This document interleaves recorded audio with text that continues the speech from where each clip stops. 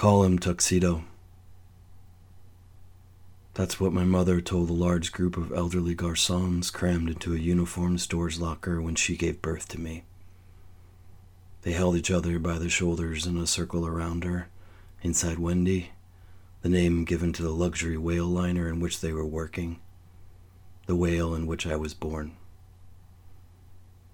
It was maybe the late 1980s, and it's hard to be precise about the time because there's nothing precise about time when you are traveling underwater. And there's nothing precise about time when you are inside of a whale.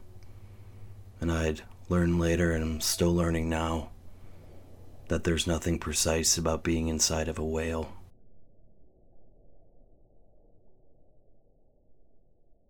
They called her Wendy, for as long as there's been a they, as long as there were sounds for names, sounds that were once called songs that we now call words. A word for a man, a word for a woman, a word for a bull, a word for a cow, a word for a whale. For as long as there was a need for pronouns and before the need of a noun, like the wind, or the need of a verb, like to wind, or the need of an adjective, like luxury. They called her Wendy. Wendy was indifferent to her name, indifferent to the politics and systems and actions occupying parts of her body. They called her Wendy, and she unknowingly spun their years out of their bodies and back into hers, and she didn't concern herself with why she was always alone, always alive, and why an injury thousands of years ago left part of her open. And for humans, there has never been a cave we wouldn't enter. There's never been a hole we wouldn't probe, or a whale we wouldn't walk into. Wendy was indifferent to most things, the way most things in the world are indifferent.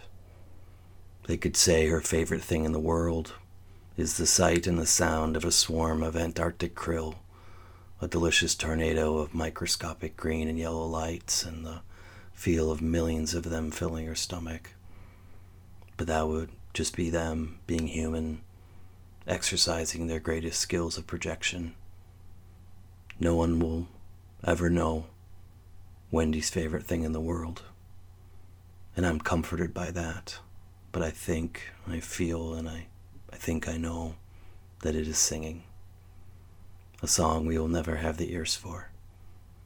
A song we will never understand. They called her Sam. That was my mother's name, and she was the poisoner for the cafe inside Wendy.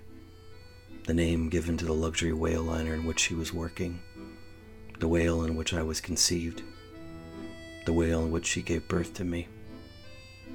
The whale in which I was born. She came onto the whale as a passenger when she was just a young teenager, a gangly mess of arms and legs from the thick-set woods of the Pacific Northwest, and she, like many people her age, was unhappy about her age, and like many people her age, she did something about it and ran away from home, thinking that time would go faster on the road, that the dirt and the fumes would toughen her skin, broaden her hips, put some meat on her bones. But like most people her age that were unhappy about their age, things did not go as planned. And she found herself at 14 years old, in the mid-1980s, sitting at the base of a ponderosa pine in Idaho, yards away from a frozen stream, shivering and starving, lost in her clothes, icicles dangling like jewelry from matted clumps of hair. She had tried the city, but found that people only saw her for the age she was and not the age she wanted to be. And in some dark, heartbreaking moments, men offering assistance, the way that a wolf offers to help you lighten your load, would insist that she be, for their purposes, even younger than she was. And that drove her into the forest, where there used to be wolves, and now there were just deer and hunters who weren't hungry, deer that were often left to rot. And this is where Sam thought she would die, where she would rot, at the base of the ponderosa pine in Idaho, yards away from a frozen stream, sitting at the base of the tree she had named, for lack of a better word, for lack of a better everything, home.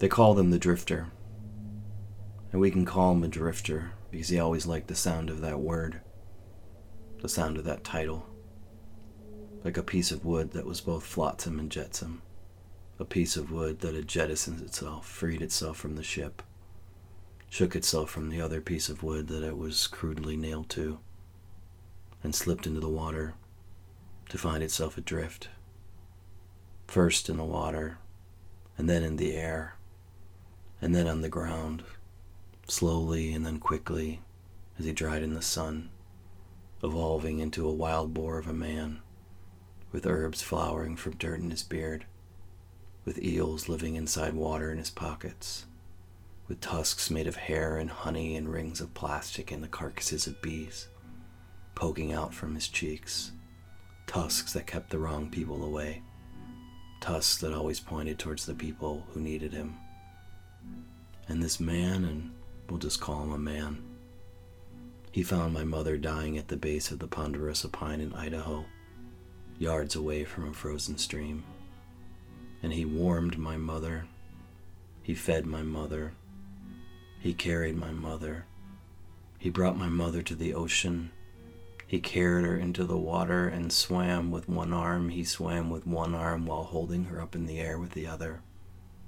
And he brought my mother to Wendy, the name given to the luxury whale liner, docked on a tiny rock island off the coast of Washington State, the whale in which she would first be a passenger, and then the poissonniere in the cafe, and then a mother. He brought my mother to the whale in which I was born, my first home. This drifter that saved my mother was not my father, and he was not a god or a spirit. He was a piece of wood that evolved in the sea, the way things sometimes but rarely do, into a man capable of something that for a moment could be seen as kindness. When my mother first awoke inside Wendy, a passenger, she was already a few months older, and the drifter told her how Wendy worked, how the price of a ticket is time, and the younger you are, the more she takes. And he told her his story, and used the geography of his face as a map, and said, "I've been all over the world. I've pulled girls from falling trees, plucked boys from icy seas. I've strangled clouds to free the women within. I've rescued men from ships inside bottles of mead. I've rescued lions and bears and butterflies. But I've never saved someone as beautiful as you." And my mother told the drifter as she sat up and moved away from him slowly, "Another drifter once told me, always turn down the ones that save you." And that is when the drifter smiled as much as a drifter could smile and said, "I like that word, drifter. It's a beautiful, beautiful word." They called him Sam. That was also my father's name, and he was a fisherman inside of Wendy, the name given to the luxury whale liner in which he was working, the whale in which I was conceived, the whale in which I was born. He caught fish and creatures using lines and nets and cages that Wendy dragged through the sea, nets and cages that were emptied when she docked, something that happened so infrequently that it wasn't uncommon to find nets and cages filled with children and parents and sometimes grandparents swimming around the floating skeletons of their ancestors. Generations of lives lived inside nets and cages, screaming through the sea. And with time underwater being so imprecise, sometimes the parents were younger than their children. And sometimes in the nets and cages, a small piece of driftwood would grow into a tree and free them all. A victory for the sea and a devastating defeat for the fishermen, like my father, who earned their keep with how much animal light they brought back to the Lumiere to illuminate Le Café, and how much meat they brought back inside Wendy to the poissonniere to prepare meals for Le Café, meals for passengers, scraps for workers, both prepared the same way, with the only but significant difference being the presentation.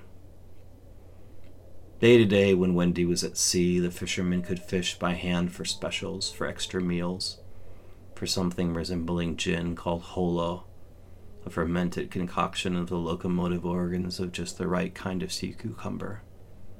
And they did so from small portholes on Wendy's sides, holes that had been once used in wars, holes that could only be opened from the inside, flesh that could be pushed out and could not be seen from the outside.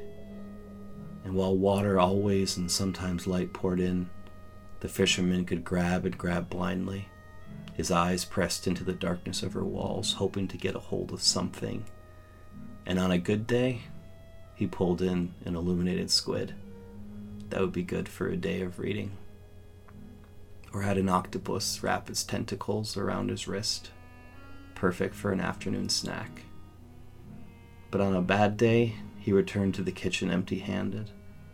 And on a worse day, he returned to the kitchen without his hands. And on the worst day, the porthole sealed up behind his feet, and he did not return at all. And all the people in the whale sang a song in the round to spread the news until the last person to hear was left to sing alone. Another fisherman was fished today, another man has gone out to sea.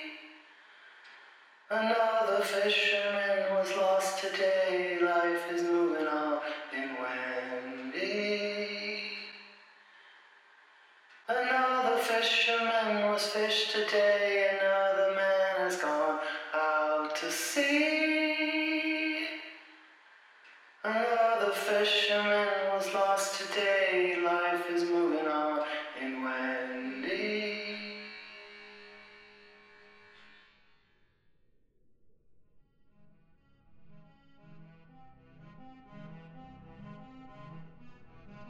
My father, Sam, from all accounts, was a great fisherman, one of the best the sea had ever seen. But from all accounts, he was not great at being a man, one of the worst the sea had ever seen. And he was fishing when I was born, and he didn't need to be, because his boss, the poissonnier of Le Café, was the one giving birth, inside Wendy, the luxury whale liner, the whale in which I was born.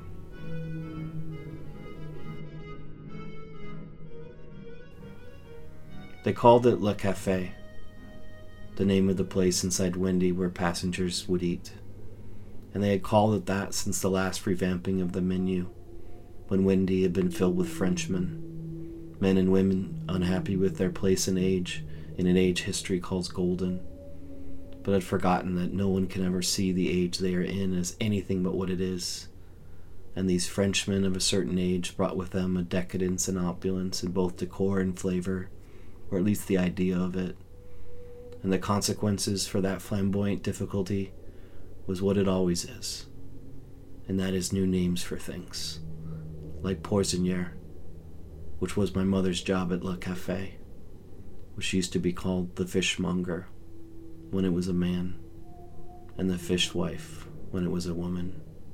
And back when Wendy was filled with Spartans, with their progressive ideas about sex and language, but still unhappy about their individual ages in the land of Sparta. Well, the word has been lost, but I can assure you that it was, without a doubt, something unlike this sentence. Brief. No matter the time period, though, it has always been true that a person who handles fish after it is caught and before it is cooked, that is really all they should do. Because fish are not hard, but fish, may they be simple or difficult to catch, are easy to destroy. So it is for the best that the, whatever they are called, only have one responsibility. And it's important to note that no matter who has ever boarded Wendy, No matter what they called the food on the menu, it has always been like almost all the food in the world.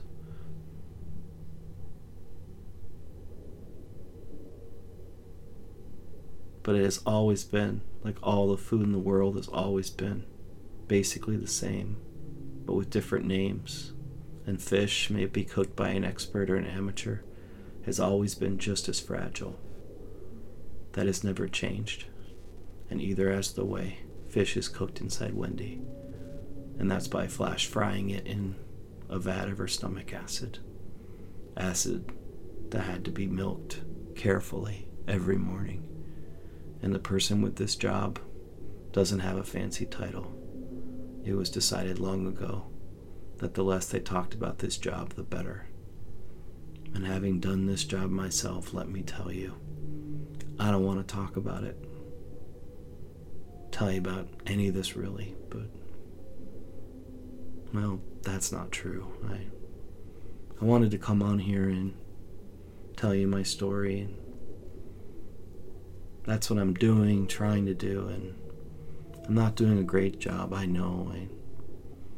I know that the story is complicated and that there are aspects that would take hours to explain, and this is my first time trying, and I'm not feeling well, and I'm younger than I sound, so maybe you should feel, so maybe you should think, maybe I should just do what I can with this meal. Move things around, rearrange the plate in a way where you might think I'm finished.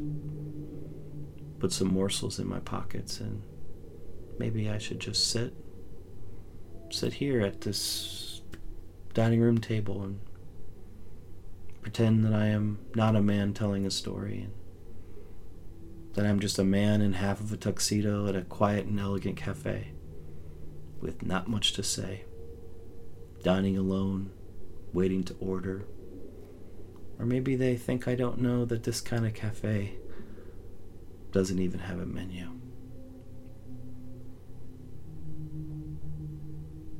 They probably think I'm a waiter, a ghost waiter, lost in time, lost in place. And if they just wait long enough, I will float away, disappear into the Vaseline glass, into the lights, through a hole, and out to sea.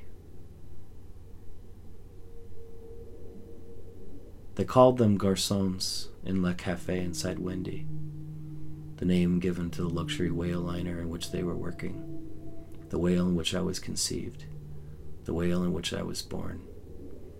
And the garçons all wore tuxedos, one's nicer than mine, but always single-breasted so they would never be mistaken for a passenger, never mistaken for someone still making their journey.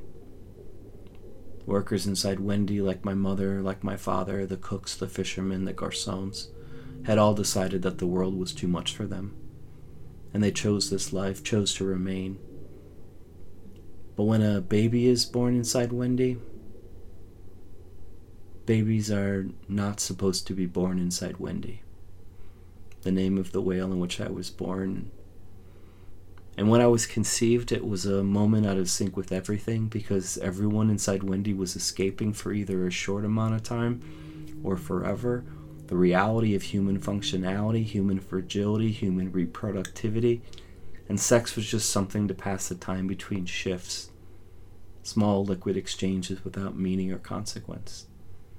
And when it happened, the nausea immediately after the act, both my mother, Sam, and my father, Sam, knew that something was different, that something was awry, and in a single evening, my mother was ready to give birth.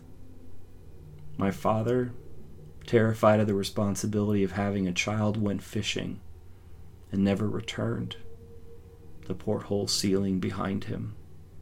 My mother, also terrified of the responsibility of having a child growing so quickly and painfully inside of her, inside of a whale, told the garçons that she needed help, that everything was going terribly wrong.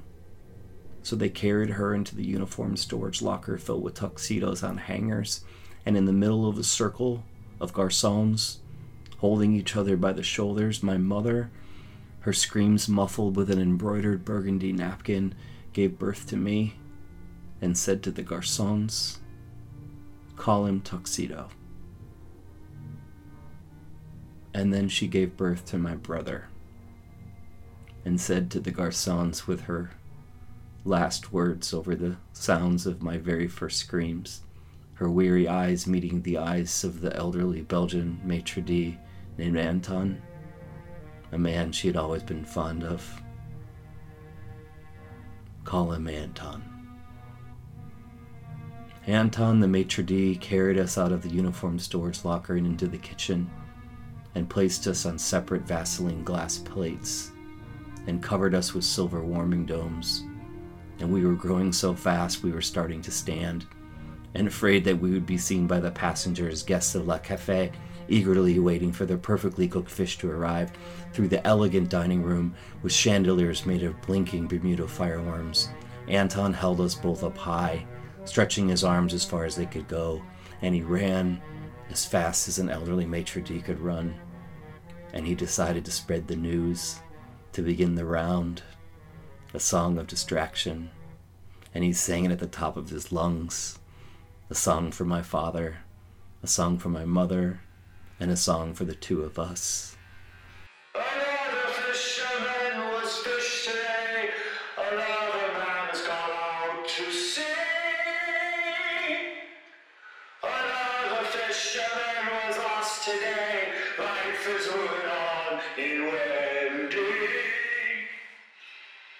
Another fisherman was fished today, another man has gone out to sea. Another fisherman was lost today, life is moving on in Wendy. Another fisherman was fished today, another man has gone out to sea. Another fisherman was lost today, life is moving on in Wendy.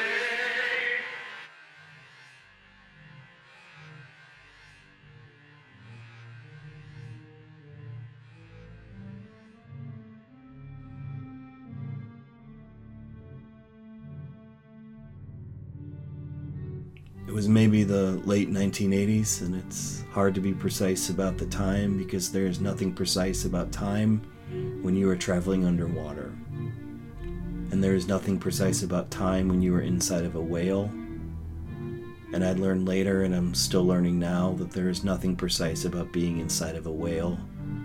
And the second to last time I was ever inside of a whale, inside Wendy, the luxury whale liner in which I was born, I was standing on a cracking plate made of Vaseline glass, wearing a silver warming dome like a hard hat, staring at a near mirror image of my brother in the other, shaking hand to the elderly maitre d', shoulders giving in, glass now shattering in his hands. And the elderly maitre d', in a tuxedo named Anton, told us our names. And through the porthole he served us, in the order in which we were born. Tuxedo, and then Anton, out of the whale and into the sea.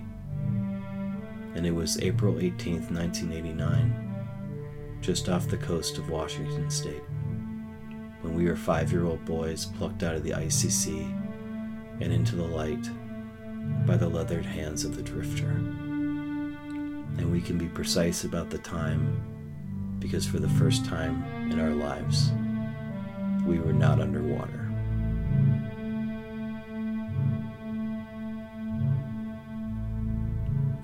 And that's why they call me Tuxedo.